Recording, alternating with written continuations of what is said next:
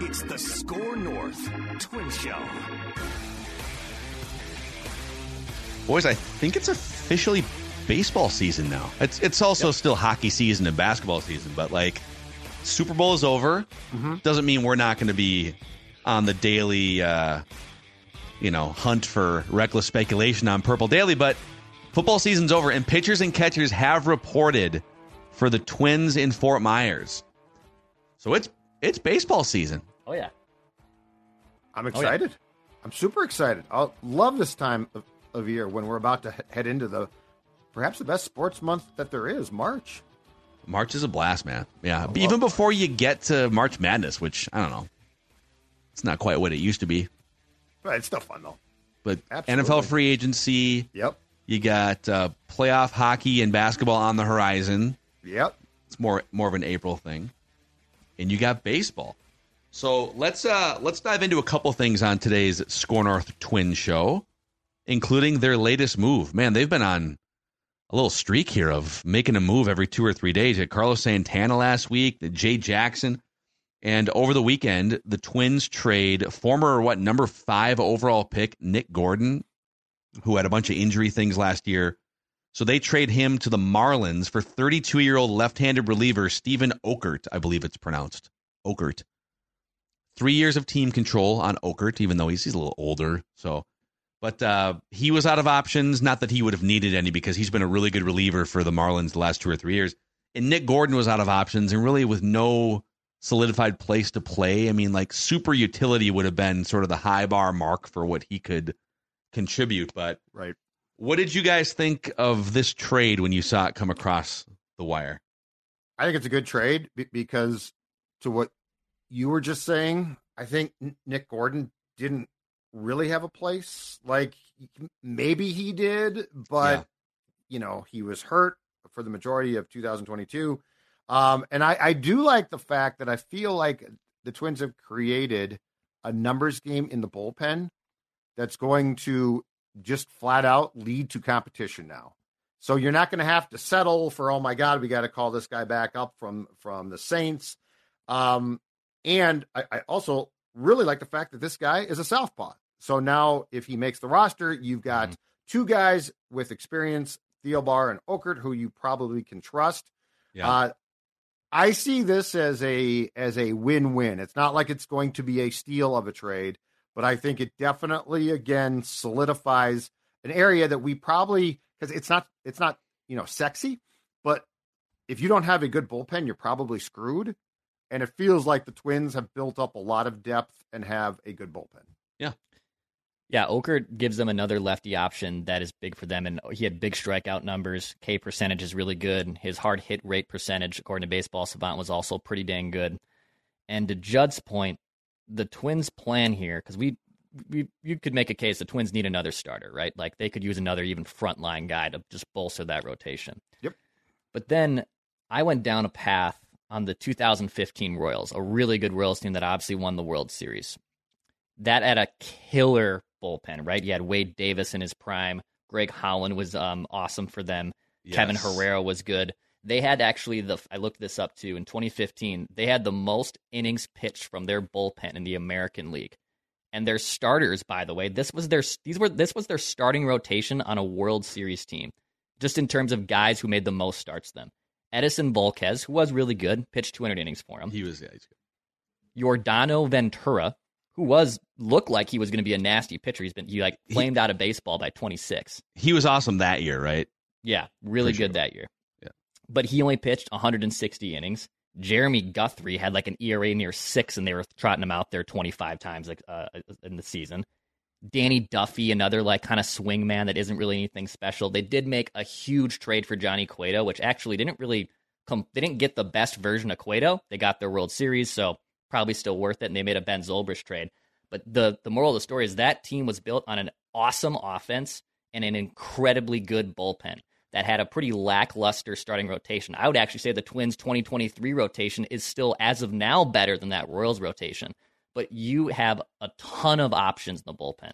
A ton, where probably one of these 2 guys, Doogie kicked this idea around, like Louis Varland might start the season in St. Paul because there's guys that are out of options, and he might end up just being built up as a starter that goes back to the bullpen. So I love this. I think this is actually, in lieu of getting another starting pitcher, this is actually a really good backup plan by the Twins. Yeah. So the Varland thing, we can have that conversation too.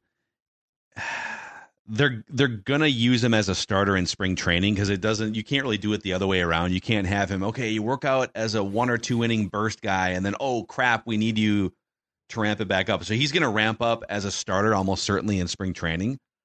But if they get to opening day, and right now I think they're starting 5, and they do need another starter at some point if they want to win the World Series and go and you've got between now and the trade deadline. But Pablo Lopez, Joe Ryan, Bailey Ober, Chris Paddock, those 4 guys are locks if they're healthy. And then the veteran Anthony DeSclafani probably penciled in. It's probably a battle between him and Varland for that 5th spot.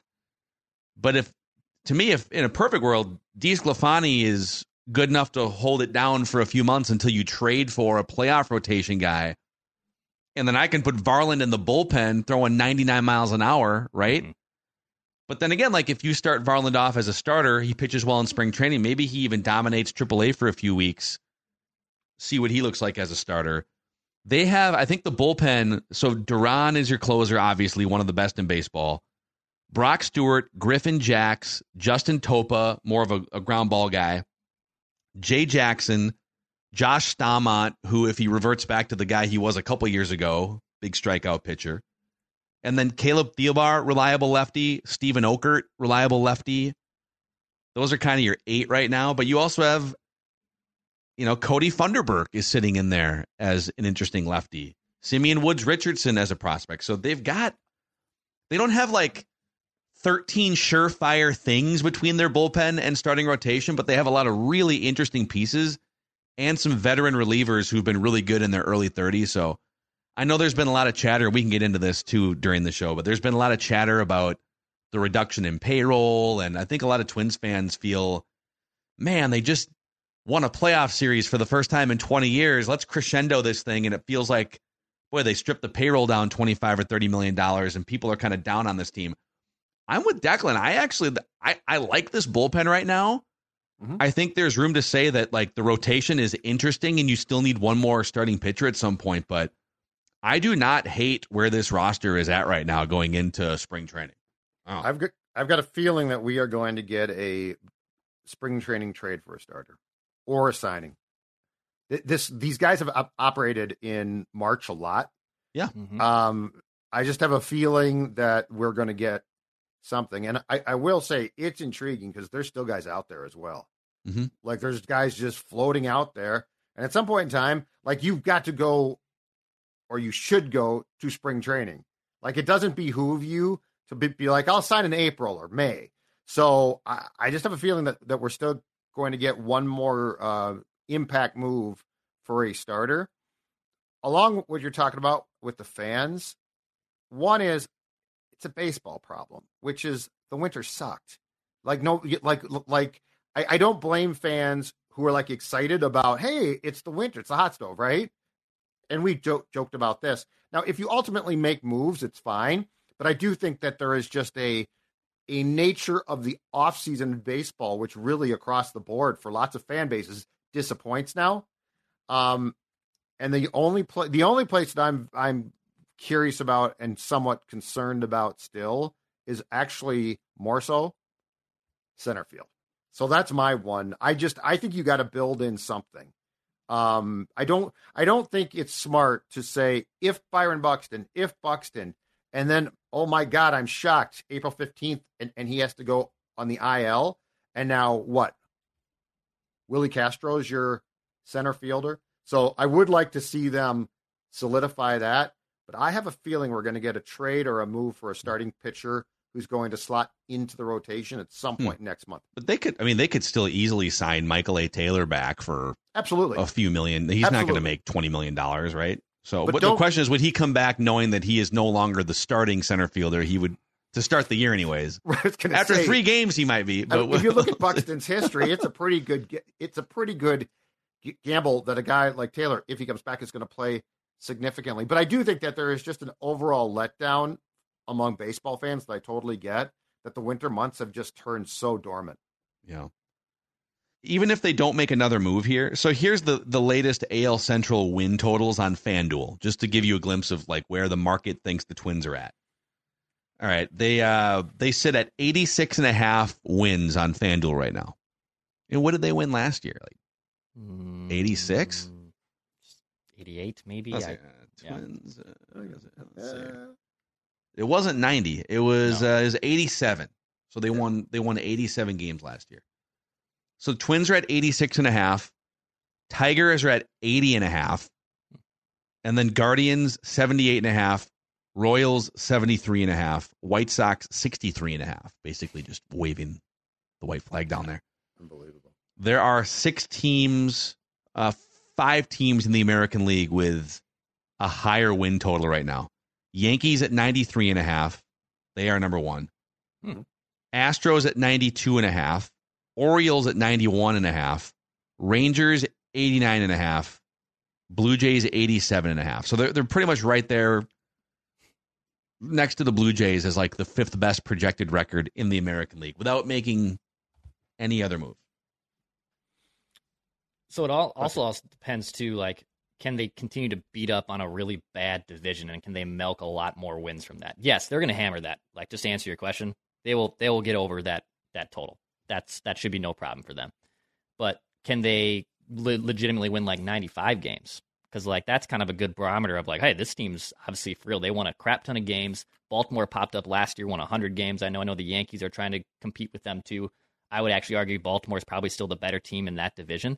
But regardless, on the Twins side of things, if they can continue to beat up on a horrible division, just compared to the Royals again in 2015, the Twins finished second place that year in that division. Like, that division also stunk, and the Royals just ran over every single team in route to a World Series. So the path is there. You don't have to be in a super uber competitive division like the AL East and say, all right, well, we're the best team with the juggernaut, so we're going to walk our way to the World Series.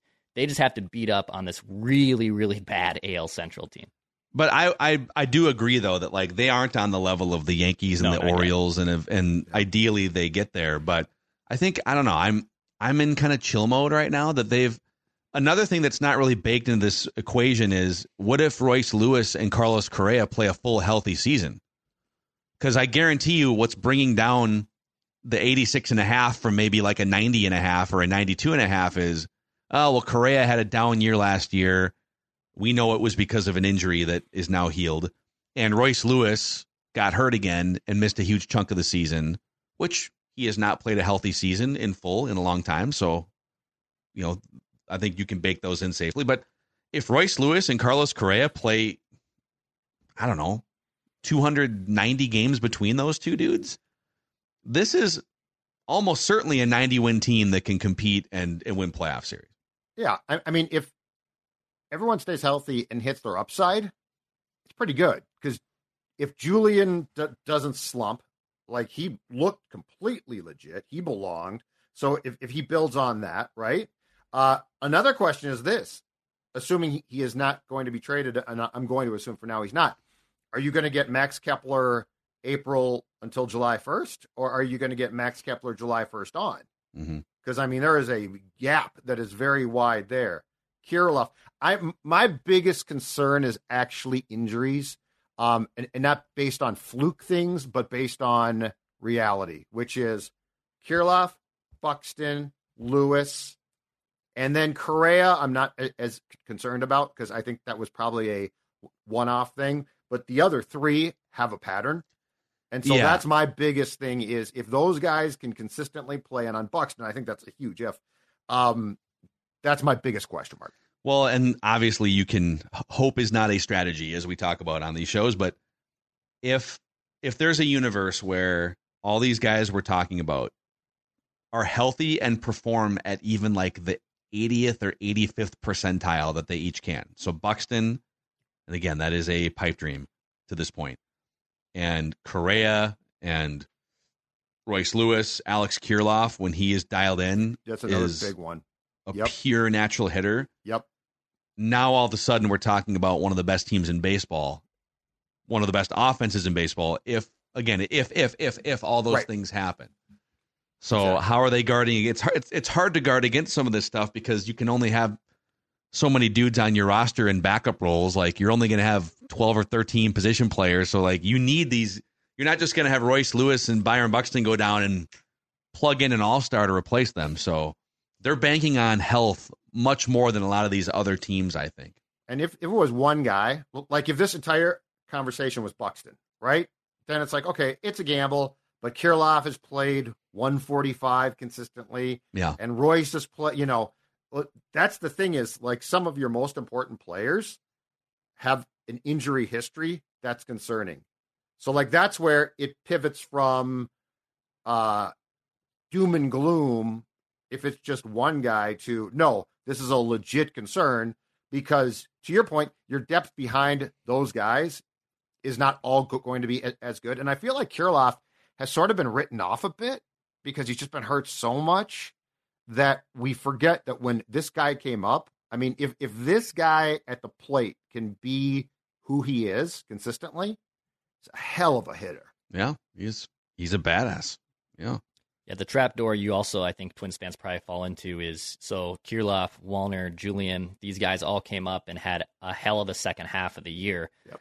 Well, now there's a scouting report on them, and now there's going to be regression probably to a degree. Like, you can't just assume that Matt Wallner is going to have 1,000 OPS again against, right-handed pitching and be the dominant hitter he is. You can't assume that Julian might actually not be able to draw him as many walks, and maybe he's swinging out of the zone a lot more. So, yes, it was awesome to see those three guys for like the first time have a core player just like the Twins did in the early 2000s kind of come up, leading the playoffs, fighting the playoffs a little bit, but it's not a guarantee that just all of them take, again, the significant step forward that was expected from their rookie year. In fact, you could probably make a case there probably is going to be regression of their numbers in 2024.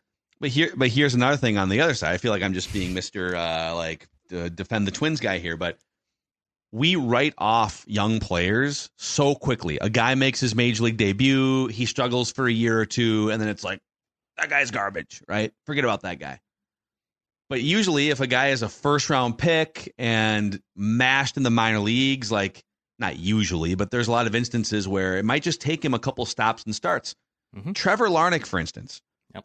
Trevor Larnach he was a top 10 pick, right? He was the 20th overall pick, I guess, in 2018. And Trevor Larnach at different periods has absolutely conquered AAA pitching. He has mashed AAA pitching a couple different stints. And you've seen him show some flashes in the major leagues too, where, wow, that dude can hit a little bit. No one's talking about Trevor Larnach going into this season. Right. But is it possible that a 26-year-old former first-round pick who's conquered the minor leagues and had some health issues that, like, all of a sudden he clicks and he's a 25, 30 home run guy? I'm just... And Wallner Jose Miranda. So... Yeah. Jose Miranda is another dude where, boy, that guy has mashed in the minors, came up, showed a flash. Yes. Just because they struggled their first or second stint in the majors doesn't mean they're done and cooked. And so keep an eye on those guys. And regression's going to happen. Like that, it's sports. Like some guys will thrive and some guys will surprise by not. That's why my biggest thing is your core cannot have injury problems. Like, that's my thing. Like, you're screwed if the injury problems continue. Because, like, I think that you can have, I think there's leeway to allow for that, let's say Wallner and Julian might take some steps back. But then, Phil, to your point, Kirilloff and Larnach actually come on and play well. But, Buxton and Lewis and Kirilloff, to me, become the absolute key guys. Because we know that when they're healthy and playing, they're really good. And they're at ages now where they should be playing. Like, they're not at ages where you expect regression.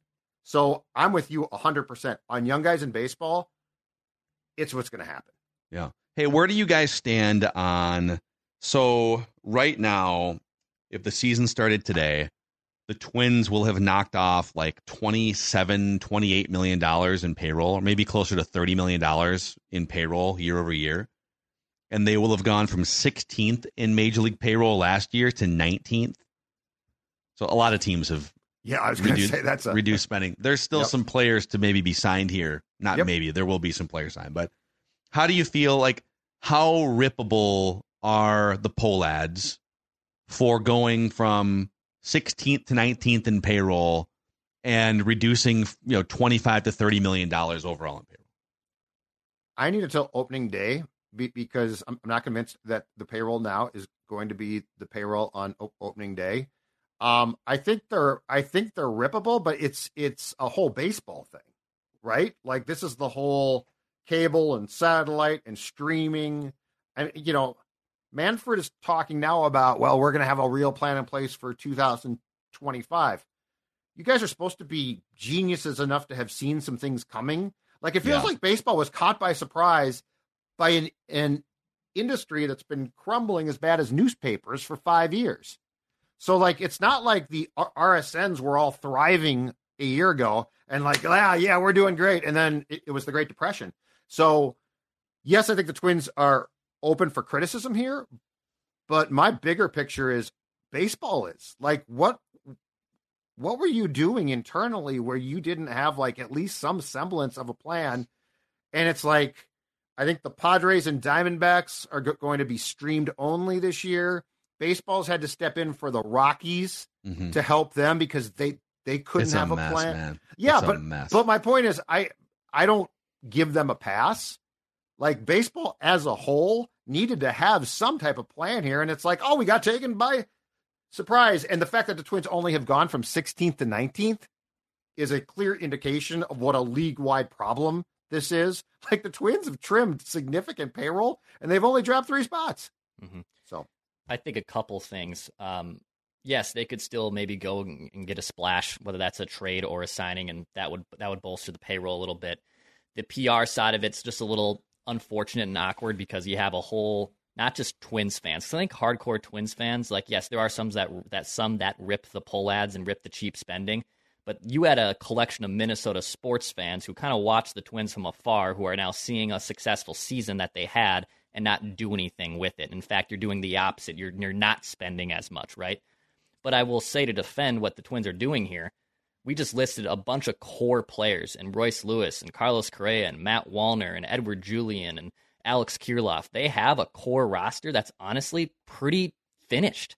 So were you expecting them to go out and find 4 or 5 guys and give a bunch of money because they had numerous holes on their roster?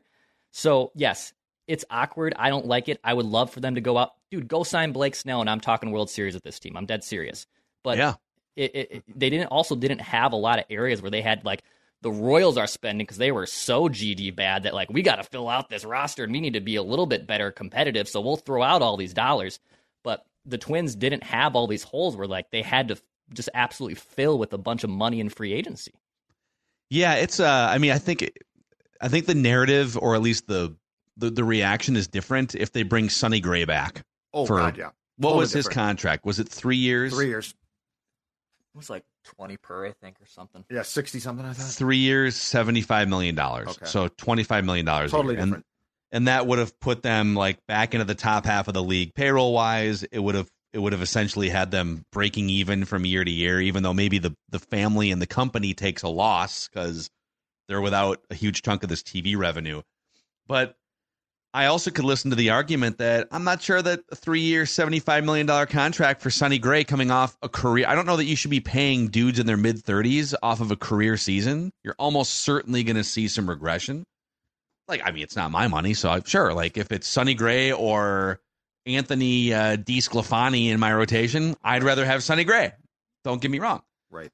But I do still wonder, though, because a couple years ago, Scott Boras didn't get what he wanted with Carlos Correa, and he said, "Hey, Twins, can I use you guys for a minute? If you can pay my client $35 million, could something similar happen?" Because isn't Boras represents Snell, right? Yeah. Yep. I just wonder if there's not some deal like that sitting out there. Jordan Montgomery is also still a free agent, right? Good left-handed starting pitch, not as dominant as Snell, but he's still hoping to go back to Texas, but they're in the RSN jackpot too. Yeah, I do think that what Montgomery and Snell and that entire group of guys that remain available have to come to terms with is this ain't changing. Like, there's no RSN deal that's going to solve a problem now. And I've been told that what the Twins are taking a cut on from the $55 million that they made a year ago is probably more like 20% than 15%. So like that's true of the entire league. So like if Boris tried to use the Yankees to get a huge contract, and the Yankees, who have their own RSN and are in great shape, said no. Like once they said no, and the Dodgers clearly are, tapped out basically. So I got to think that they're going to have to settle, which is where your scenario makes perfect sense, because a year from now there might be more clarity here. Yeah, but it is funny. Like to your point, we'll wrap this episode here because we gotta go. You gotta talk to Royce for Royce and Chain. Okay, but like it is Rob Manfred. He's always like one iteration of technology behind, like he's the guy that is still like using a CD player in his SUV from 10 years ago or something. Shuffle. He's like discovering cord cutting for the first time in 2024. Did you guys know that if you get YouTube TV, you can't watch 14 different teams' games? It's crazy. It's like, dude. But like this has been a problem for baseball for how long now, and it's getting progressively worse. And now we're to critical mass, and baseball's like, I don't know what we're gonna do. I know that's not an answer. I know, but hey, the Twins are still, according to the markets here, a handful of games between the Twins' projected record and the second place team in the division.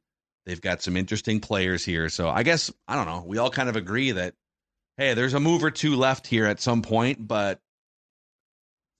When spring training starts, even an old curmudgeon like me finds it difficult to be surly about baseball.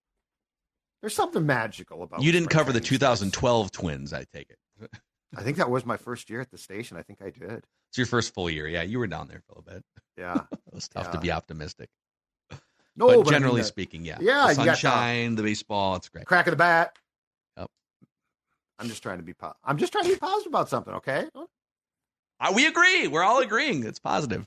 All right. That's a wrap on the Score North Twin Show here. Thanks for hanging out with us. Please give us a 5-star rating and a positive review on Apple Podcasts and Spotify so we can keep growing this show. We brought it back for the second half last year, and it's full steam ahead going into 2024. We'll see you guys later this week as we round out the top 25 Twins of all time. Oh, yeah.